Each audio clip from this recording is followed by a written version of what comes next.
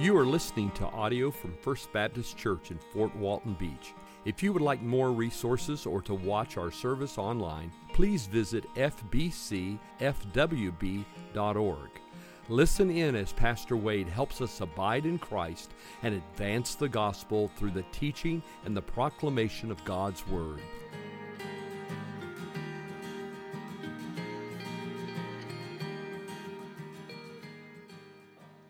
God's perfect judgment. So back up to verse 3 and look what the Bible says.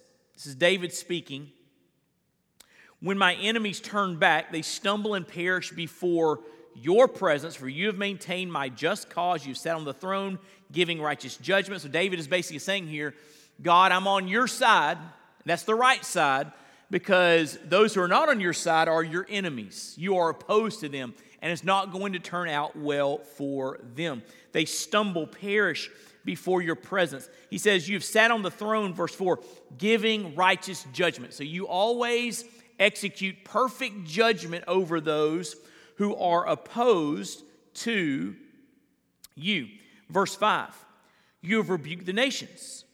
You have made the wicked perish. You have blotted out their name forever. The enemy came to an end in everlasting ruins. Their cities you rooted out.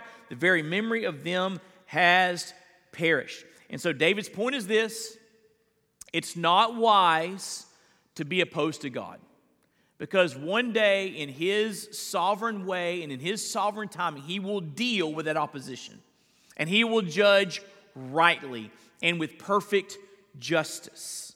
And look what it says. Fast forward down to verse 15. This theme continues on.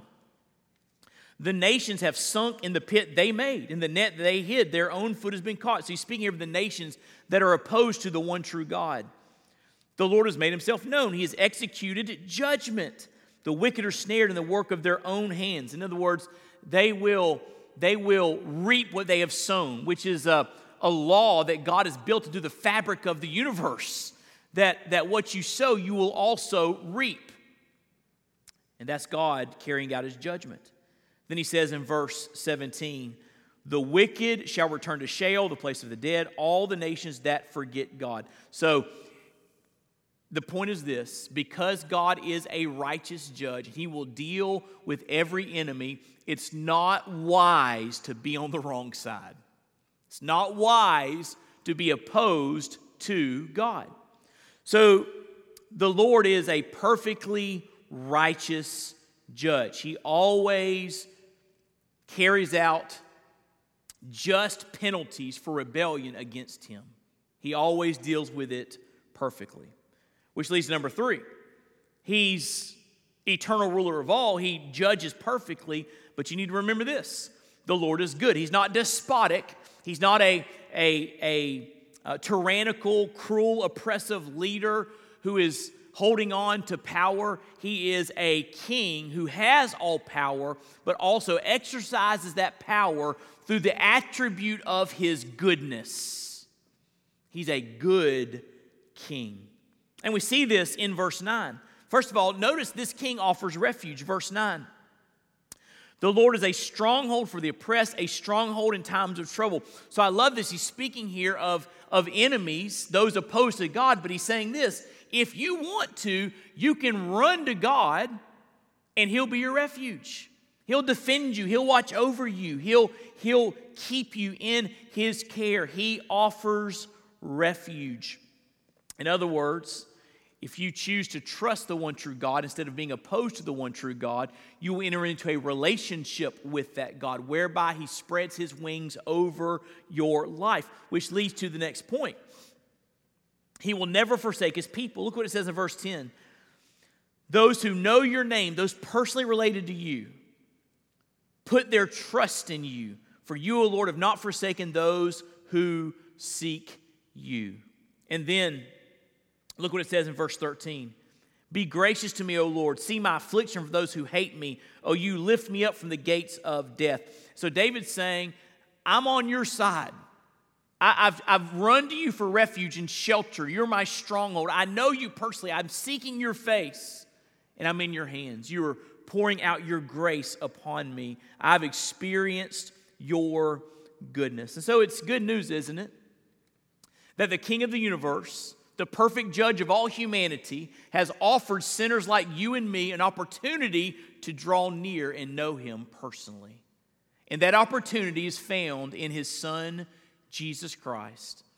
Even though we're all sinners, God sent his Son, Jesus, to this earth to come and take the punishment for our sin, the punishment we deserve, so that if we place our faith and trust in Christ, we can be forgiven of our sin and then brought into a relationship with this King, a relationship with a holy, righteous God. And then he will be our shelter. He will be our refuge. He will be the one that watches over us. The Lord is good. There's an old song by Michael Card, a great songwriter, and he's talking about this idea of knowing that the King of the universe is your Savior. He writes these words: to be so completely guilty and given over to despair, to look into your judge's face and find a Savior there.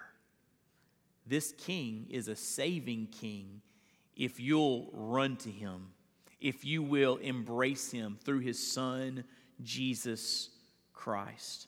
And so what kind of king is our God? He's the eternal ruler of all. He's a perfectly righteous judge, and he is good. He's omnipotent, he's omniscient, he's omnipresent, and he is omnibenevolent. He is good. Man, let me show you a quick verse that speaks of this. I love this. Over in Isaiah chapter 33. Turn there with me. Isaiah 33. Hold your place in Psalm 9.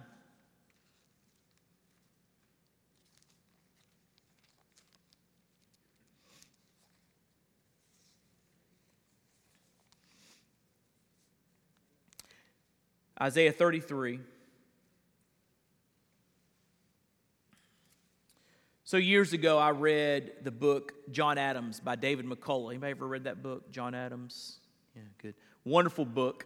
And the thing that I remember the most about that book is the intricate details about how the founding fathers, with their brilliant minds, put together our current form of government.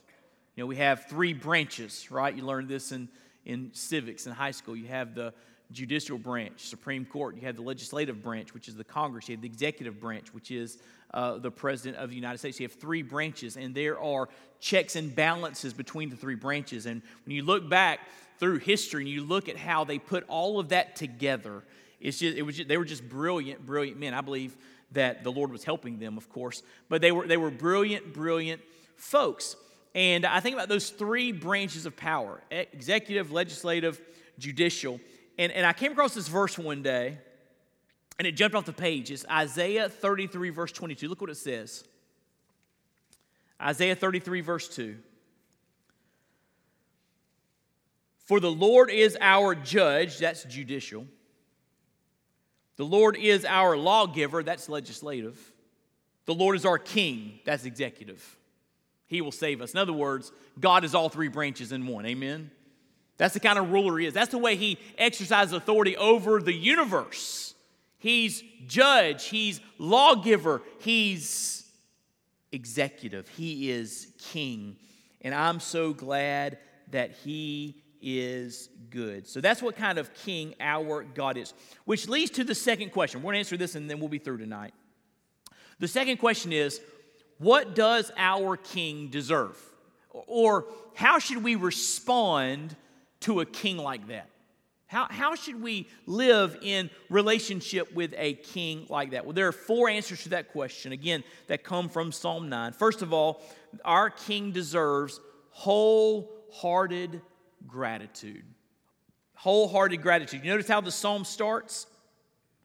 I will give thanks, that's gratitude, to the Lord. Notice divine name, capital L, capital R, capital O-R-D, the divine name. I'll give thanks to the Lord with my whole heart. This is not half-hearted gratitude. This is not David going through the motions. This is not David being grateful on Thanksgiving Day. This is David being overwhelmed by this sense of of thanksgiving in light of who God is and how God had blessed him with his grace and his mercy. In the midst of the difficulty in which David lived, David knew, hey, the King of the universe is my stronghold. He's my refuge. I know him personally. He knows me by name. I know him. He's my Lord. He's Yahweh.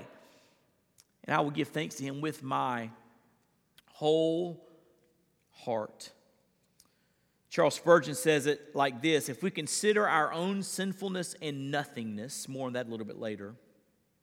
If we consider our own sinfulness and nothingness, we must feel that every work of preservation, forgiveness, conversion, deliverance, sanctification, etc., which the Lord has wrought for us or in us is a marvelous work. If we realize, like we talked about with Psalm 8 last week, if we realize that we are small in the big scheme of things, and yet God has set his favor upon us, then we should be filled with gratitude. Hey, quick question. Don't answer it out loud. When's the last time you told God thank you for something? Number 2, what does our King deserve? Passionate worship. Passionate worship. I'll give thanks to the Lord, verse 1, with my whole heart. I will recount all your wonderful deeds. In other words, David's keeping a record, a catalog of his wonderful deeds. As the old hymn says, he's counting his many blessings. Then in verse 2, he says, I will be glad and exult in you. Exult means I will lift up your name. I will exalt your name. I will exult in you.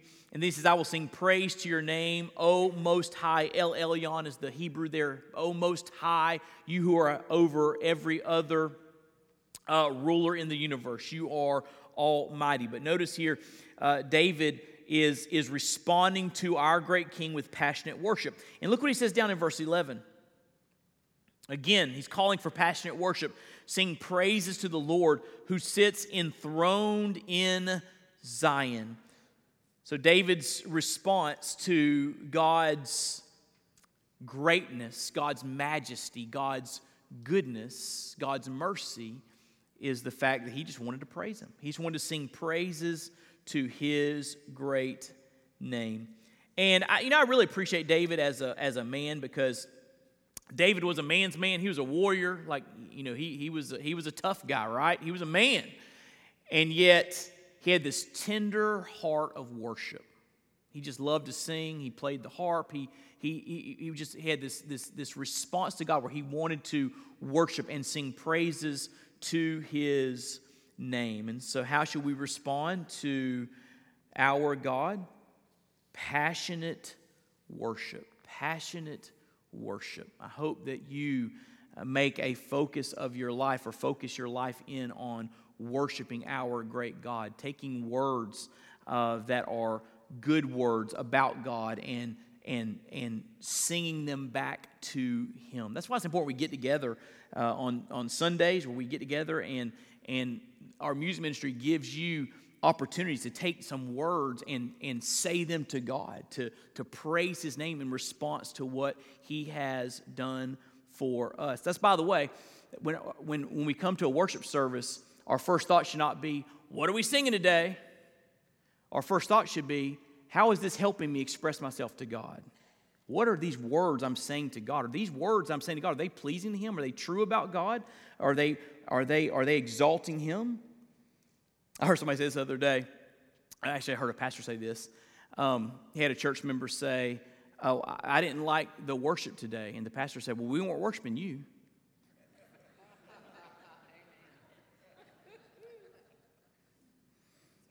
We're taking our words, and who are we directing them to? Who? Our great King. Our great King. And so, passionate worship. Number 3, passionate worship. Number 3 is absolute trust. Look what it says in verse 10. Verse 10. Those who know your name, who know you personally, do what? Put their trust in you. Those who know your name, put their trust in you. And I love the next sentence. For you, O Lord, again, divine name, he knew him personally. For you, O Lord, have not forsaken those who seek you. So I can trust you, God, because you never let me down. I can trust you because you will keep on watching over me. You'll never forsake me. And listen, I can say this to you tonight on the authority of the Word of God. You listen to me? It's a strong statement, but it's true. God has never let you down. Ever. Now, I'm not saying you haven't gone through difficult things. I didn't say you haven't gone through hard things, but I'm telling you, God has never let you down. And God, when you trust Him, will even take the bad stuff, the hard stuff, and work it together for your good. How can you lose? So just keep trusting Him. He won't let you down. Keep trusting Him. He'll never forsake you. Keep trusting Him. He won't leave you by yourself. Keep trusting Him over and over, day by day. Keep trusting Him. He's a great King. Listen, He is worthy of your absolute trust. Absolute trust. And then number 4, what does our King deserve? He deserves wholehearted gratitude. He deserves passionate worship. He deserves absolute trust. Number 4, He deserves to be shared. There's a theme throughout this entire psalm. Look in verse 1. I'll give thanks to the Lord with my whole heart. I will recount all of your wonderful deeds. So he's here speaking. I'm speaking about what you have done, God, your wonderful deeds, your majestic deeds. And then look in verse 11.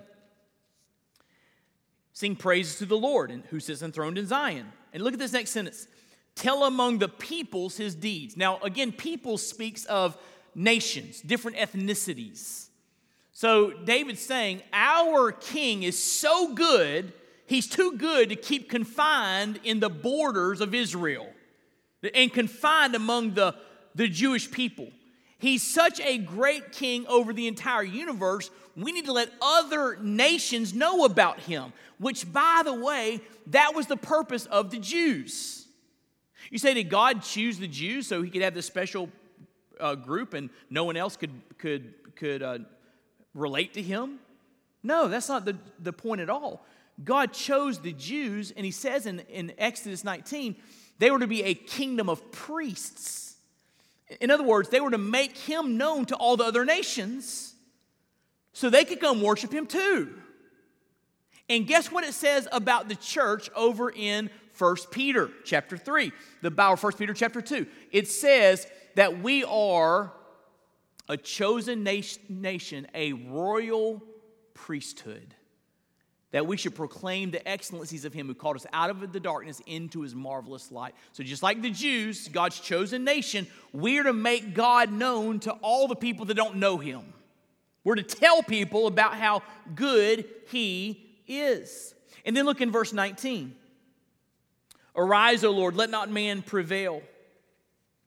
Let the nations be judged before you. Put them in fear, O Lord. Let the nations know that they are but men, Selah. He's praying that other nations would come to a right understanding of who God is, that they might fear you, and who they are. If you look there in your notes, people need a right understanding of who He is and who they are so that they will see their need to embrace His mercy. Now, here's what's interesting.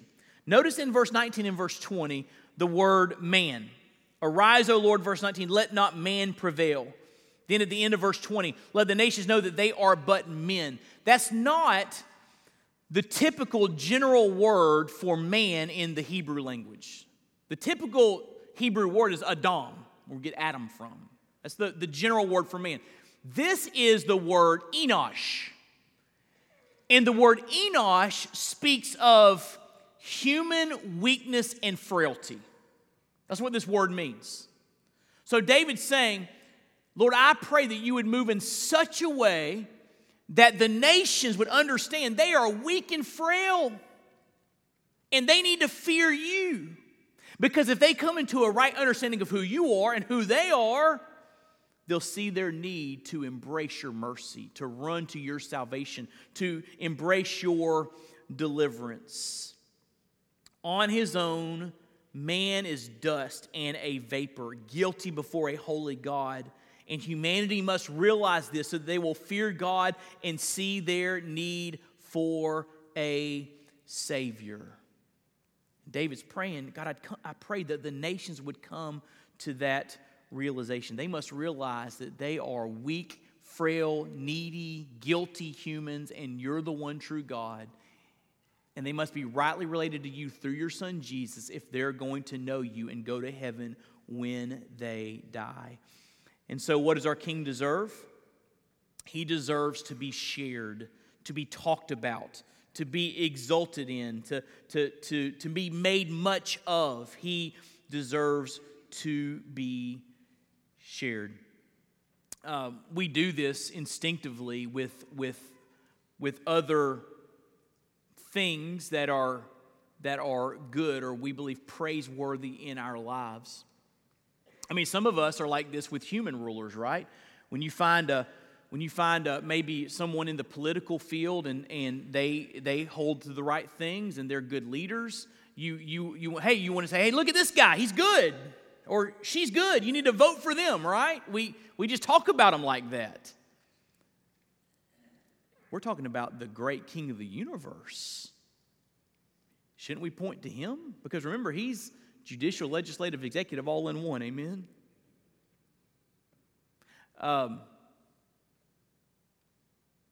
looking at you in this room. A lot of you are food evangelists. Right? You eat something that's good, and what do? You tell somebody about it, right? How good it was, how they need to go get it. And you're food evangelists. I am too. I love to eat. Food evangelists. We eat and we're excited about it. Or a sports evangelist or whatever. We love to direct other people's attention to things we believe are praiseworthy. How about the King of the universe? Shouldn't we direct people's attention to him? That's David's point. He's a great king, a great king, a great king. And we ought to talk about his wonderful deeds among all the nations. And so Psalm 9 is a reminder of what kind of king God is and what that king deserves from our lives. A challenging psalm.